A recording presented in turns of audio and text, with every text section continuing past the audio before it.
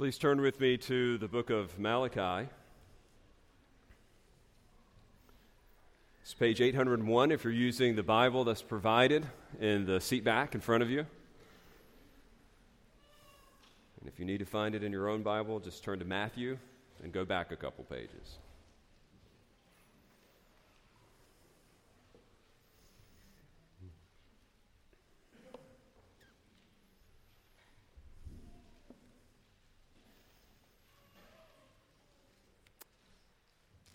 As you turn there, I think it's worth pointing out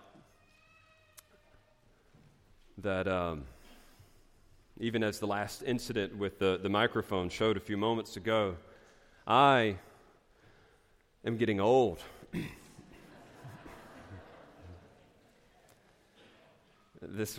Came to mind this week on several occasions, and what you just saw a few moments ago was just another example. It first struck me when I was on my way up to North Carolina for the funeral.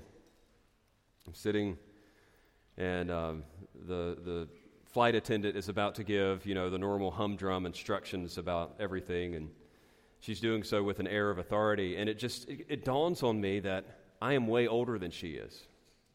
Like this 24-year-old is telling me how to put a seatbelt on. And I thought, wow, I forgot. I used to think of that; those were the old people, and now I'm the old guy sitting there listening. It was probably 12 hours later. I show up to the funeral to some family that I haven't seen in 10 or 15 years, and two of them say, "Wow, you're getting old. Look at all this gray hair." And I'm like, all right, well, thank you for that reminder. So I've got those two things going for me. Then I'm on the way back to Florida from the funeral, studying the book of Malachi, reflecting on it for today, and all of a sudden one of these comments comes to mind that only old people make, and that is, man, the world is so much worse today than it used to be.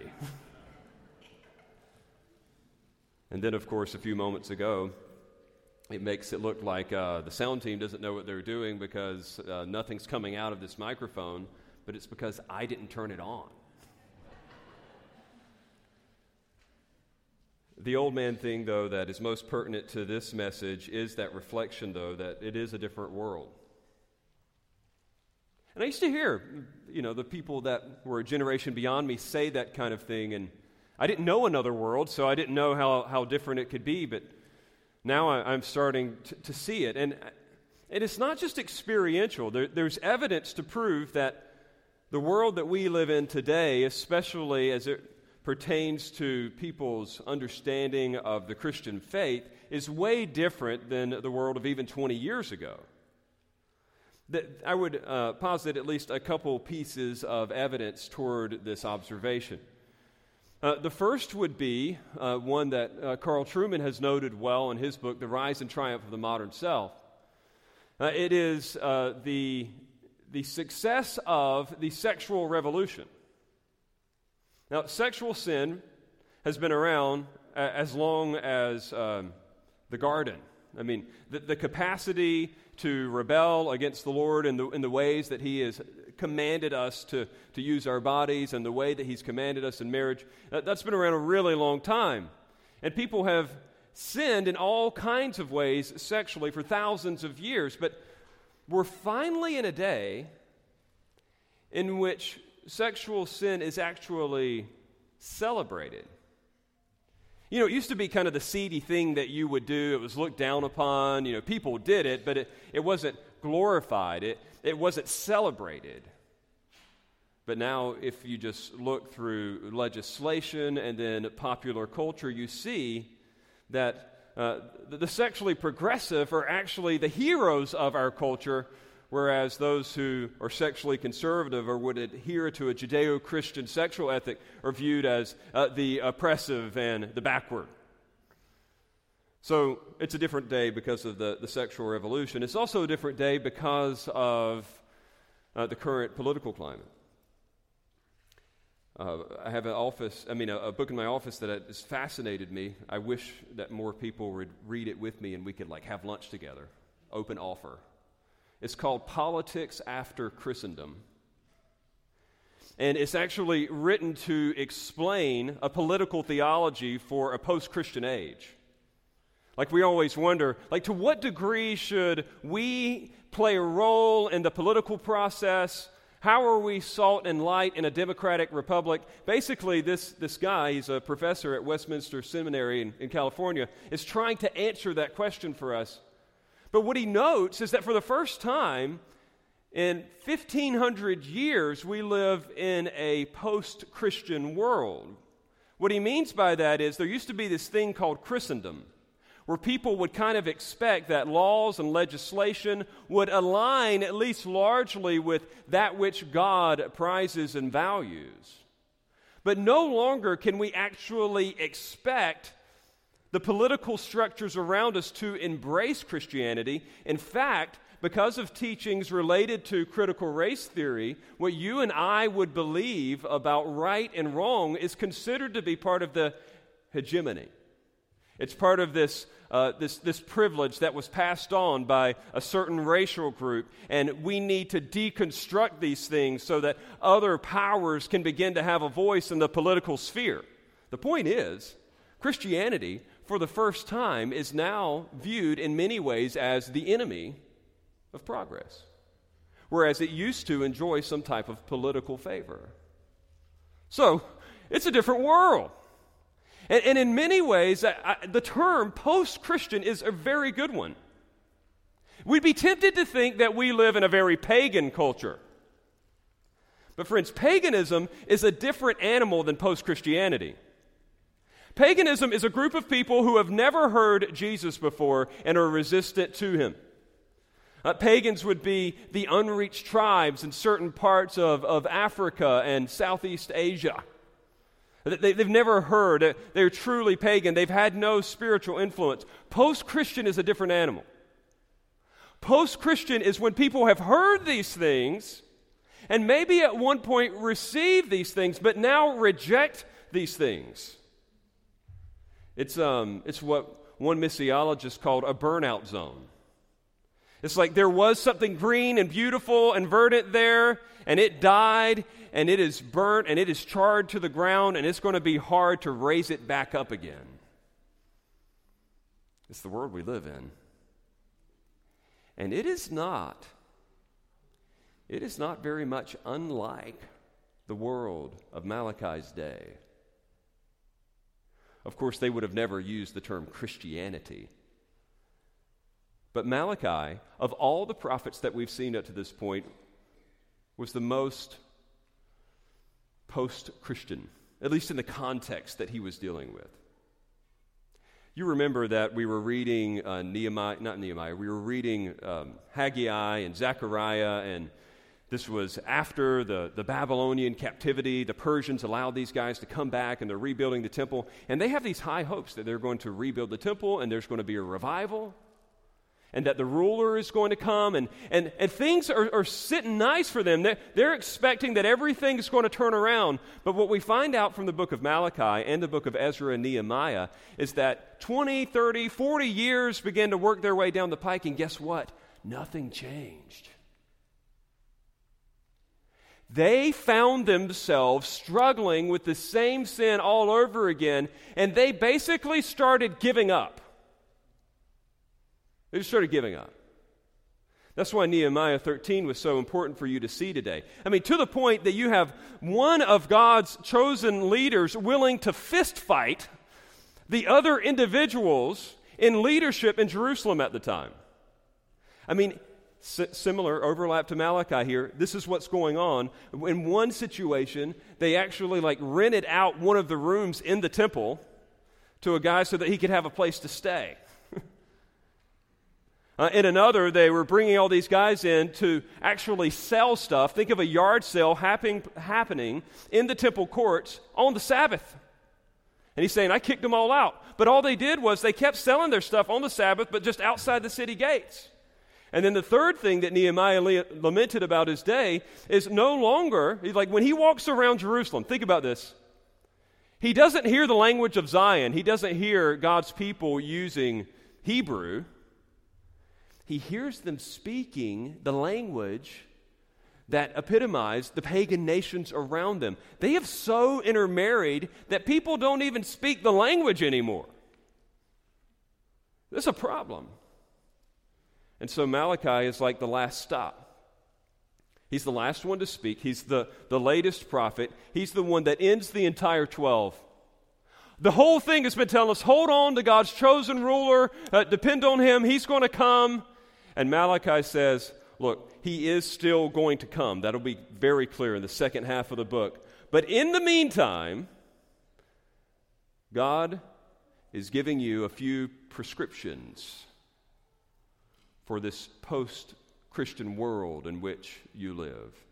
Yes, you will wait for the king to come, but in the meantime, here are some things that you'll need to do in preparation for his return. And I think what he preaches here in these few chapters is as relevant for us today than anything else we've seen in the 12 up to this point.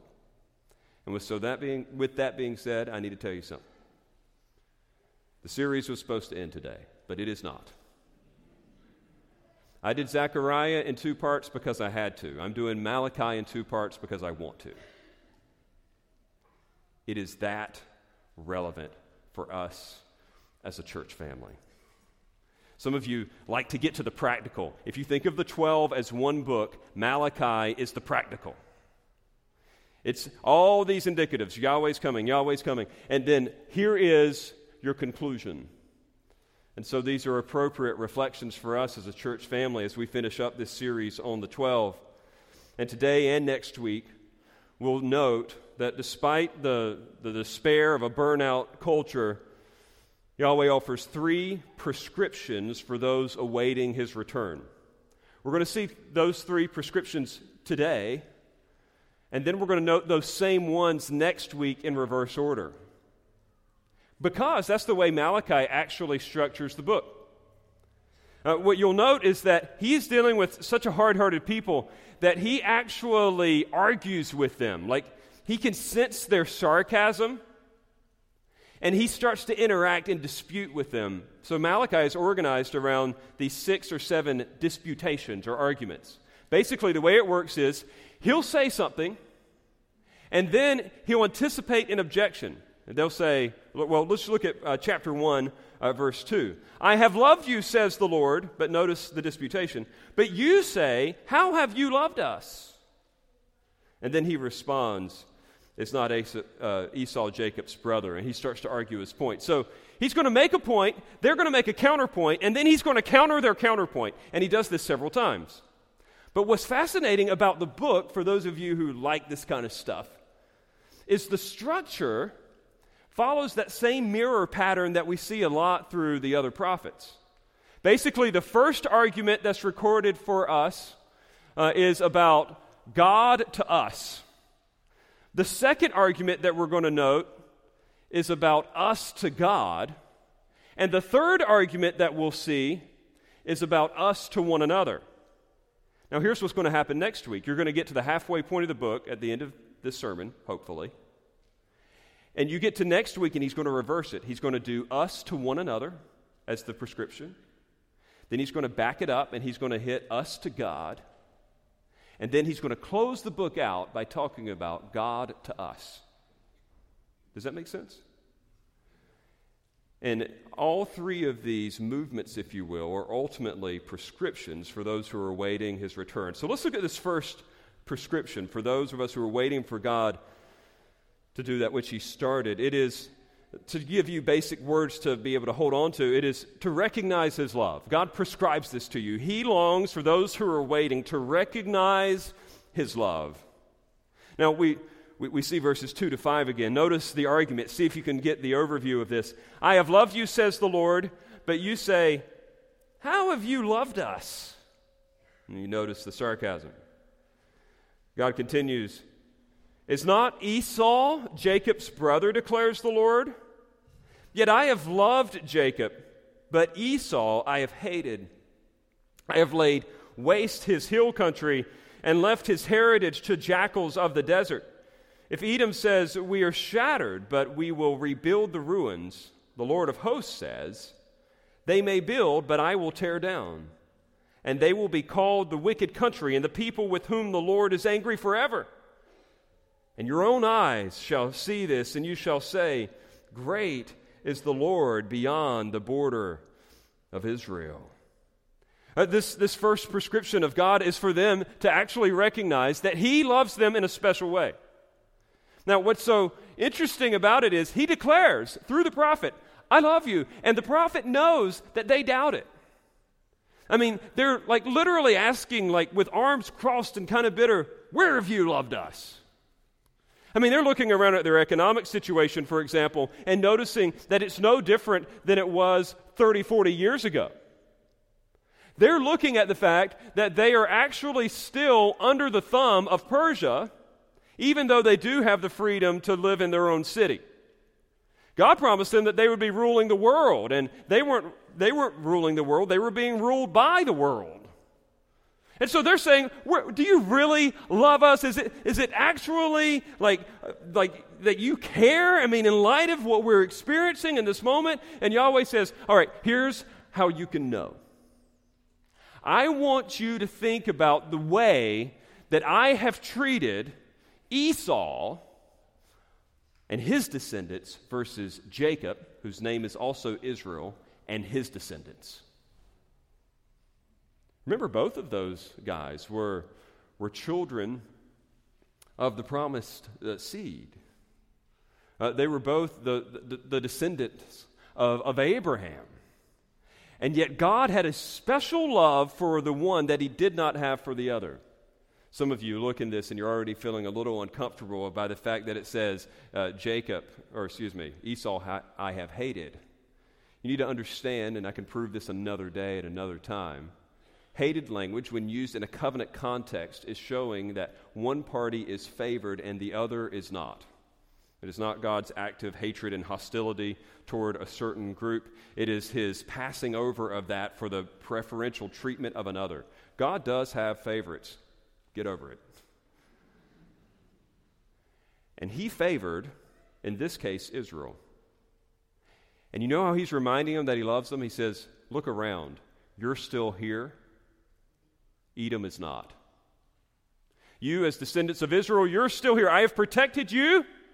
And even though you have gone through a lot, you are still alive. The promise is still alive. Esau, by this point, had been decimated by foreign nations. They are no longer in existence. In fact, even archaeologists today struggle to find the remnants of Edom. And this particular people group was a thorn in Israel's side for so long. In fact, you may remember when we did the book of Obadiah, that it was promised that the Edomites would eventually be destroyed. Guess what? God came through and His promise, they were destroyed. And He's saying, look, I'm still holding on to you. I let them go. I obviously still love you. And friends, I think that we need to do a better job at embracing God's love through the entire Bible, not just the New Testament. I was having a conversation with a family member this week, and they were telling me about their upbringing and about how they just thought it was, rather legalistic and cold. And so I asked them if they thought that the way that they were raised would be characterized more by commandment, than love. Anyway, she said, yes, that would be it. She said, definitely more Old Testament than New. And I thought, man, the Old Testament has such bad PR. Like, people just assume that that's the bad one and the New Testament is the good one. Do you not notice the opening argument to Malachi, before he gives you any other commands, any other prescriptions, is, I love you. I want you to know that I love you. Consider the fact that other people have been treated differently than you. I have kept you in existence. You are the apple of my eye. Friends, this is God all the way through. He wants His people to know that He loves them because that's what enables their obedience. Is it not the scheme of Satan himself to plant those seeds of doubt within our own heart? He's been doing it for thousands of years. It first started in the garden. You remember that question that was asked to Eve. Has God really said? What was he doing in that moment? He was getting her to doubt whether or not God's command to eat of all the trees of the garden except for this one was actually a good command. Is God really trying to limit you? Is he keeping something from you? I mean, this is like satanic strategy 101. Get the individual to doubt the goodness and the love of Almighty God. Friends, this is great news for you today, that as we think about a post-Christian world, the first thing that you need to do is embrace the fact that you have received God's special love in Christ before you need to do anything else. First and foremost, you need to understand and embrace that your God loves you, as reflected in the fact that you are here. You actually know Christ. You enjoy Him. There are so many who do not benefit from the same blessings and promises that you do. They do not have your Christian hope. They do not have your assurance of pardon or forgiveness. They are roaming through this world lost and in despair. And you have been the object of God's special love, as evidenced by the fact that He still reminds you of it through texts just like this morning. Prescription 1. For a post-Christian world, we need to recognize His love. No matter how bad it gets, no matter how despairing things seem, your God loves you. There is a second prescription. He goes from God to us, from us to God. And if the first prescription can be labeled, recognize as love, I think we could label the second one, respond to Him with worship. Respond to Him with worship. Now, we're going to look here, quickly as I can, from chapter 1, verse 6, all the way to chapter 2, verse 9. That represents a lot of text. Basically, I need to give you an overview of a couple things before we dive into it. Number 1, the structure. When you look at 1:6 to the end of the chapter, I guess it's verse 14, you're going to have the cause, of the problem. Like he's actually going to say, hey, here's the thing that's the problem that you need to fix. And then in chapter 2, verse 1 to verse 9, it's another little paragraph section. He's going to give the curse in light of that. So he's going to give them the prescription, but he's also going to say, if you don't get this right, here's what's going to happen. Now, that being said, with that kind of macro structure in place, I've got one more thing, hang with me, to warn you about. He is directly, historically here, addressing the priests in Israel. Now, it's going to be tempting for you to think, what in the world does this have to do with me, because I am not a priest. I've never offered an animal sacrifice that I know of. So if that is you, I want to just go ahead and pre-contextualize. I want to help you understand where we are. Under the new covenant, God sees us all as priests who offer worship to Him. Jesus Christ has made that possible. No longer is the priesthood reserved for this special elite group of people. If you are in Christ, you offer worship to Him. Don't think this passage is for the preachers. Priests and preachers aren't exact parallels from Old Testament to New Testament. There may be some similarities, but I am not a priest, nor are any of our elders. I am only a priest insofar as I have direct access to God, just like you have direct access to God. So that being said, I want you to understand that even though he's addressing the priest in our new covenant context, we're going to understand that his concern for their worship to him as priest applies just as directly to you as it did to those guys who had their hands often stained in the blood of animals. So this is for you. And the concern is about the way that we respond to God and worship. Okay, you got that? So let's look at the cause of the problem, and then we'll look at the curse that is actually listed here. This is fascinating. God begins, as in verse 6, as a son honors his father and a servant his master.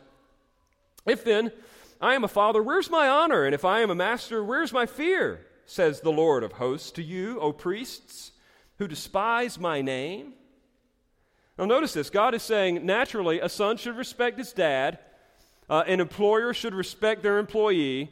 And he's saying, if I am in any way your father, if I am in any way your Lord, do I not deserve some respect?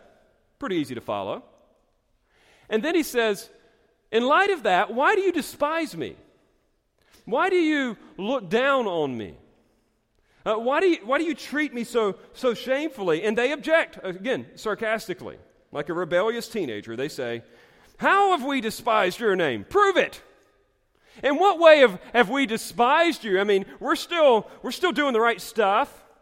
And God continues in verse 7, by offering polluted food upon my altar. But you say, how have we polluted you?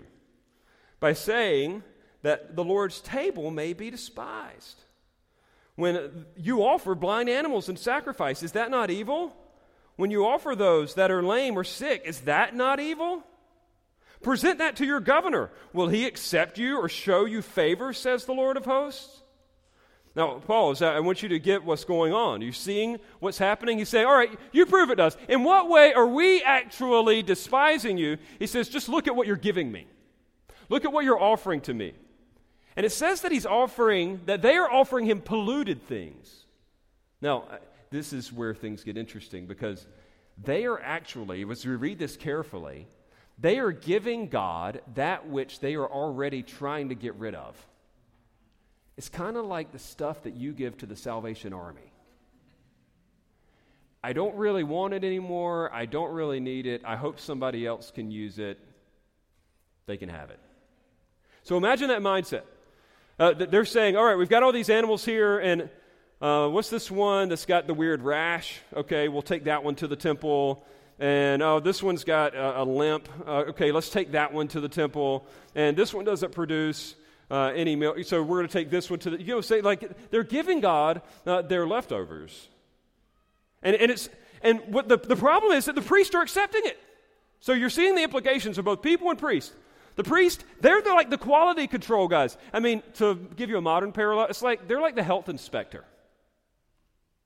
And it's as if they like march up to, the restaurant, if you will, and the sewage is backed up and there's cross-contamination. They're using like the same knife that they use to cut the chicken to chop the salads. And like they haven't cleaned anything and there's roaches and rats and everything. And the guy's coming up and he's saying, the owner's like, hey, you're cool with the restaurant, right? And the inspector's like, yeah, this will work. This will work. That's what the priests are doing. The people are offering these main things and they're like, okay, no problem. I'll sacrifice that for you. Do you see the implications of this? So it's this half-hearted, leftover kind of worship. And look at verse 9. It says, and now entreat the favor of God that he may be gracious to us with such a gift from your hand. Will he show favor to any of you, says the Lord of hosts? Verse 10 is great. Oh, that there were one among you who would shut the doors, that you might not kindle fire on my altar in vain. I have no pleasure in you, says the Lord of hosts, and I will not accept an offering from your hand. Notice that. He's saying, I'd rather the temple be shut down than for you to continue to do what you're doing. This is a condemned restaurant. He wants the temple condemned. He wants their worship condemned. I think that sometimes we're tempted to think that something's better than nothing with God. That, you know what, at least if I give him a little bit, and look, at least if I just offer him this, it's better than offering him nothing at all. And you know where the text will slap you right across the face? It says, I'd rather not receive anything called worship than get half-hearted worship. I don't think that we grasp this. This is heavy. God is an all-or-nothing God. We love in between. We love gray area. We love margin. We love wiggle room. But he has proclaimed from beginning to end, he is either Lord of all or not Lord at all. And so there's no alternative here for worship. Worship is giving God your best. offering Him everything, making Him your ultimate.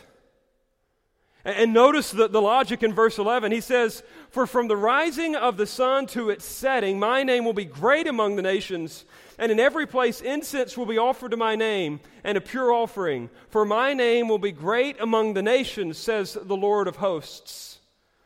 Notice this. God is actually disclosing here that He will one day show His glory to the entire world, and the entire world deserves or should at least be offering Him worship. We learned that from Journey on Wednesday night, for those of you who were able to be there. Some of us were providentially hindered.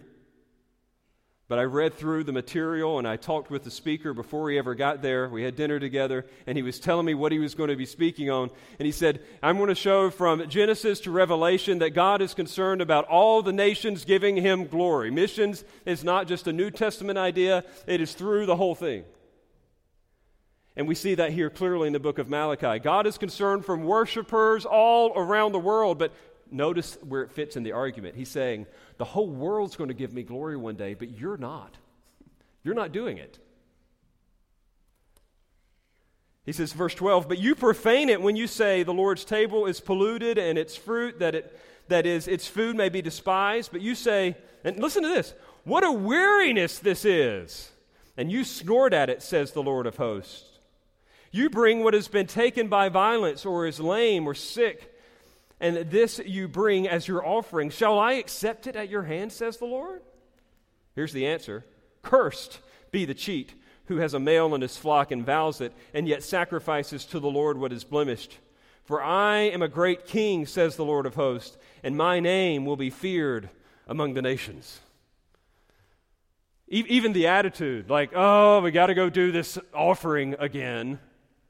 It is just not acceptable. It is not acceptable to Him at all. And He says anybody who regards worship in that way abides under His curse. Now, can I translate this carefully for our New Covenant context? I don't want you to think that if you ever come to church because you're supposed to, not because you wanted to, that all of a sudden you're under the curse of God. If that be the case, I might have a few bad Sundays. We all know what it's like to make ourselves do something that we know that we need to do. We don't always do what we're supposed to do because we want to. But what he is referring to here is this bent that was really crystallized in this particular culture that just was totally fine with saying, "Oh, okay, we're Yahweh's people, we got to go do this sacrifice thing," and they were just, to use the modern American phrase, going through the motions. It's frustrating to me, mind-blowing to me, I don't even know how to say it, that we regard the personhood of human beings more than we regard the personhood of God. Every husband or aspiring husband in the room knows that he cannot, as Valentine's Day fastly approaches, just perfunctorily go through the motions of saying, "Well, here's your annual flowers, here's your annual card, let's go on our annual date and just spend our annual time together." That kind of mindset is just not cool. It doesn't fly because we know that the person wants affection and relationship. You know when someone's just doing it to do it. And yet we say with God and in our service to Him that such habitual, cold, lifeless obedience is okay. My girlfriend may not like it, but God's cool with it. Not true. Not true. He says, don't even offer it. He says, if this is your heart, if this is what characterizes your worship, you are under the curse of Almighty God. Translated, you're on your way to hell.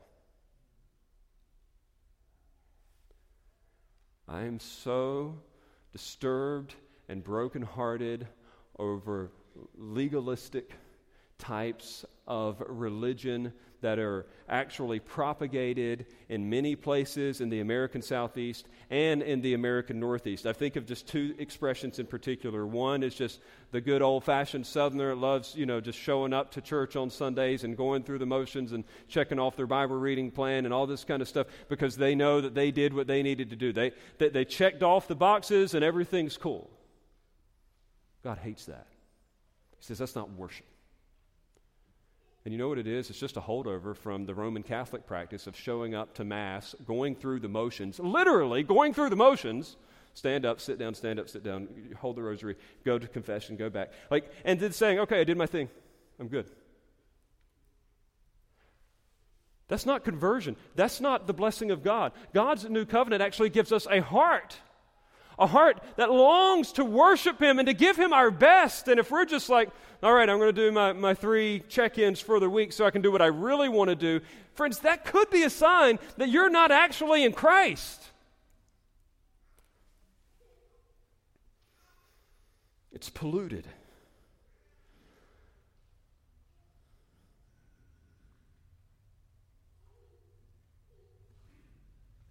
It is my longing that everyone who is here and worships with us at Faith Bible is enamored regularly with the goodness and greatness of God so that they long to give Him their best, not only in this gathering but outside of it. And friends, that requires the supernatural enablement of God. There's a Puritan prayer written probably 300 years ago, but it was recently turned into a song. We sing it often here. We'll sing it today. I want you to listen to the logic behind this prayer-based song and how it's rooted in the greatness of God and our total devotion that should spring forth from that. O great God of highest heaven, think about that. He's the highest. In light of that, occupy my lowly heart. Own it all and reign supreme. Conquer every rebel power. Let no vice or sin remain that resists your holy war. You have loved and purchased me. Make me yours forevermore. Do you get the idea? You're the greatest, you're the best, and therefore I need your help to give all of you back to me. It ends with this. You are worthy to be praised with my every thought and deed. O great God of highest heaven, glorify your name through me. Is that your heart? Is that your longing? This is the response of Malachi. He's saying, hey, post-Christian world, get it. I know there's going to be lots of distractions, but never, ever, ever just go through the motions. Remember that God is your ultimate. Give Him your best. Give Him your everything. Many in Malachi's day failed because the heart that comes with Christ was not yet with them. Friends, this is our condition in Adam, verses 6 through 14. Just giving God that which is left over. But when Christ comes in and shows Himself to us to be glorious, we want to give Him everything and in an increasing capacity. You say, Justin, what do I do, though, if I'm in a dry spot? What do I do when I hit those seasons and it's like I'm just not feeling it? I do feel like I'm kind of making myself serve the Lord more than I am motivated to actually serve Him. I would say, friends, that one of two things could be true of you in that very moment. If you know that you're in Christ, it could just be temptation elsewhere. If you find your passion for Christ waning, can I be very practical with you for a moment? Analyze your heart, because you may be really passionate about something else. I call them passion points. I used to play video games as a kid, especially ones with NBA players, and they had this thing where you could build your own NBA guy. You could either make him really strong or really fast or whatever, but the funny thing was they only gave you 100 points to work with.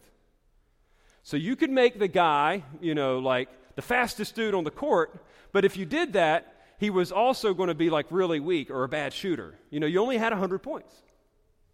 Friends, you only have a certain number of passion points. And if you start finding yourself geeking out over some particular side thing, naturally your passion for Jesus will wane. That's why we're so concerned here as a church family about idols of the heart. We want to make sure that we're not being subtly drawn away. And there may be some things where you just need to confess it and say, this has enamored me, and I want to forsake this, and I need to give this thing some space. I need to back off because it's crowding out my passion for Christ. It's a very human thing that we can do. But it may not just be temptation. It may be sovereign trial. I want to encourage you because I'm having a feeling, looking at the faces of those who are gathered here today, that this dryness probably comes more often than any of us would like to admit. And sometimes it could be temptation. Sometimes, did you know that it could be sovereign trial? Did you know that God will allow His people in certain seasons to feel distant from Him, to lack a passion and a feeling for Him? C.S. Lewis depicts this well in the 8th letter that Wormwood, or Screwtape, will write to Wormwood in the Screwtape letters. If you've never read it, interesting fictional story about this senior demon who is coaching his nephew, a beginning demon, on how to tempt Christians. And so as you read the letters, you're kind of getting like the behind the scenes of Satan's strategy so that you can kind of mitigate against it. It's very creative. But one of the most helpful letters in there is letter 8, in which Screwtape describes what he calls the law of undulation. A weird term, I know. But basically what he says is, hey, we need to tempt these humans into thinking that ups and downs in life are something really weird. Their health goes from up and down. Their finances go up and down.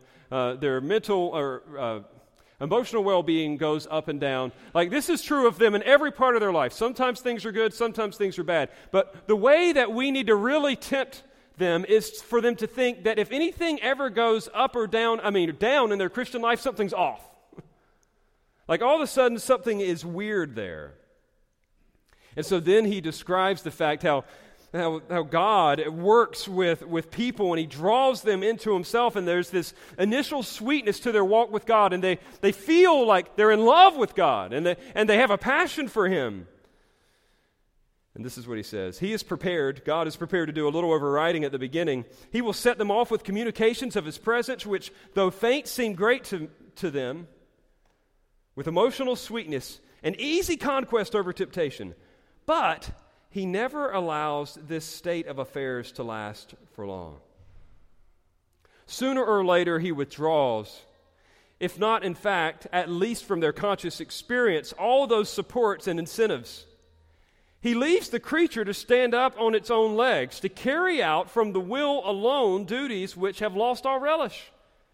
And then here's the great part. Listen carefully. This is because He wants them to learn to walk and must therefore take away His hand. And if only the will to walk is really there, He is pleased even with their stumbles. Do not be deceived, Wormwood. Our cause is never more in danger than when a human, no longer desiring, but still intending to do our enemy's will, talking about God, looks around upon a universe from which every trace of Him seems to have vanished, and asked why He has been forsaken, and still obeys. Friends, God sovereignly does that. Some of you, I say this very compassionately, you are more emotional. I'm about as emotional as this podium. But some of you have really high highs, you have really low lows, and it would be tempting, as I'm even preaching this morning, for you to think, oh no, am I under the curse of God because I've experienced this season in which I feel distant? That is not what's going on. God is in control of even your emotions. But the question is, do you have a heart that wants to obey? You want to give Him your best, even though sometimes you don't necessarily feel like giving Him your best. This is what the Puritans called the affections. We think of affections as emotions. You're not reading the Puritans right if that's what you think. They thought of affections as that which affected someone, that which moved someone. Yes, there could be an emotional element to it, but at the end of the day, there is this longing for obedience that is true of everyone who is genuinely in Christ. And so, friends, we are reminded that no matter how things may get in the world around us, we need to know that God loves us, and in light of that, we offer Him pure, unadulterated worship with everything He has given us, our time, our talent, our treasure, our relationships, our opportunities. We want Him to be first and foremost. And this is what He says, though, to those who are just trying to go through the religious motions. Here's the penalty. Look at chapter 2, verses 1 through 9. Here's the back half, the bad side. And now, O priest, this command is for you. If you will not listen, if you will not take it to heart to give honor to my name, says the Lord of hosts, then I will send the curse upon you, and I will curse your blessings. Indeed, I have already cursed them because you do not lay it to heart. Behold, I will rebuke your offspring. This is so graphic, and I won't even go into detail. And spread dung on your faces, the dung of your offerings, and you shall be taken away with it. So you shall know that I have sent this command to you, that my covenant with Levi may stand, says the Lord of hosts. Just pause there for a second. He's describing divine wrath for those who offer half-hearted worship, and he presents it in a graphic and disturbing way that, without me going into great detail, shows not only the pain of hell, but also the dishonor of hell. God thinks that those who rebel against Him and refuse to receive the free gift of His Son are disgusting. To the point that He wants them out of His presence, just as the priests would get rid of all that excrement and blood and entrails and remove it from the camp. God says, I will remove you from my presence. You abide under my curse. Friends, think of that. That is the state of those who offer half-hearted worship to God. He sees it as disgusting and vile, and He's going to remove them from His presence. It's one thing to jump to the New Testament and try to describe the physical pains and torture of hell, but what about the shame of it? The shame of being rejected from the presence of God. This is how much God hates idolatry. This is how much God hates half-hearted worship. That's why I say, friends, it's inescapably all or nothing. It's binary. It's a 0 or 1. There's nowhere in between. He then will reference in the next few verses that special blessings were promised to priests in the Old Testament. He references here this thing that happened to Eleazar, a priest in an Old Covenant context, who in his zeal showed a special commitment to God and His glory, and God blessed him in a special way for that. But in verse 8, he says, you haven't done that. You have turned aside from the way. You have caused many to stumble by your instruction. You have corrupted the covenant of Levi, says the Lord of hosts. And so I make you despised and abased before all the people, inasmuch as you do not keep my ways, but show partiality in your instruction. And so we see the importance then of the second prescription. It isn't just about God to us, it's us to God. He wants our everything. And I would say to you today, if you're wondering, have I really given Him everything? Do I really want to give Him everything? Am I really actually in Christ? Have I been enabled to obey Him in this way? Oh, friend, do not leave here today without talking to another saint around you. It is our desire, all of us in this church, that you would know that you are loved by God and have been enabled through the resurrection power of Christ to express love to Him. There's a third prescription. This one's very interesting and practical. And I was immensely tempted to give it its own message, but if I turn Malachi into 3 sermons, I think I'm going to get in trouble. God to us to God, us to one another. The first one, prescription, we labeled recognize his love. The second is respond with worship.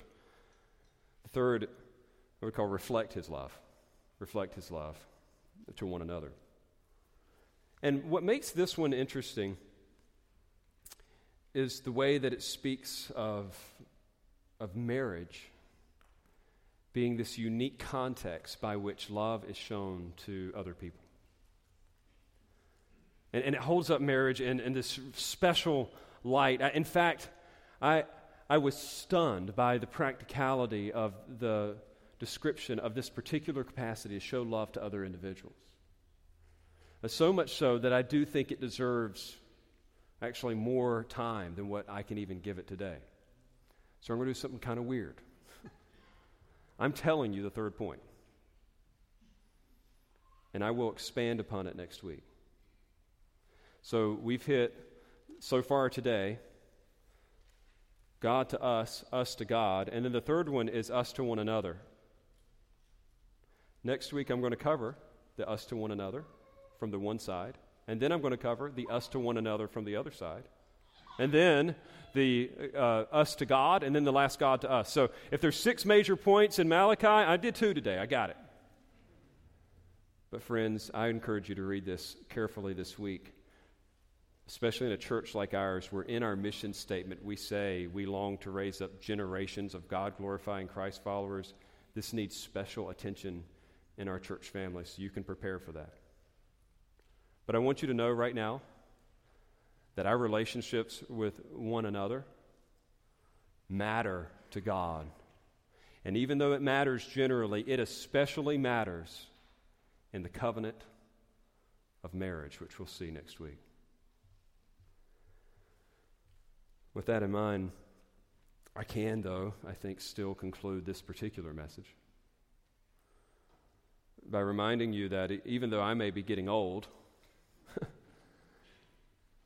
I'm not grumpy, nor do I despair. I guess that is one of those things that kind of can come with age for some people. There's no despair here. Malachi, even though he knows he's writing to what I am calling a post-Christian world, he has good news because, here's the deal, friends, God is still writing prescriptions. All of us know from having cared for loved ones who have passed away, there comes a point in time where the doctor closes the prescription book and says, just go home. Just enjoy the time with your family. Just try to get the rest that you can. There's nothing else that I can do for you. Aren't you glad that in the book of Malachi, God doesn't say there's nothing else I can do for you? He is still speaking. He is still writing prescriptions. There's still a pulse there. There's still life. There's still hope. And so he says in his grace, recognize my love for you. Respond in worship to me. And reflect that love to one another.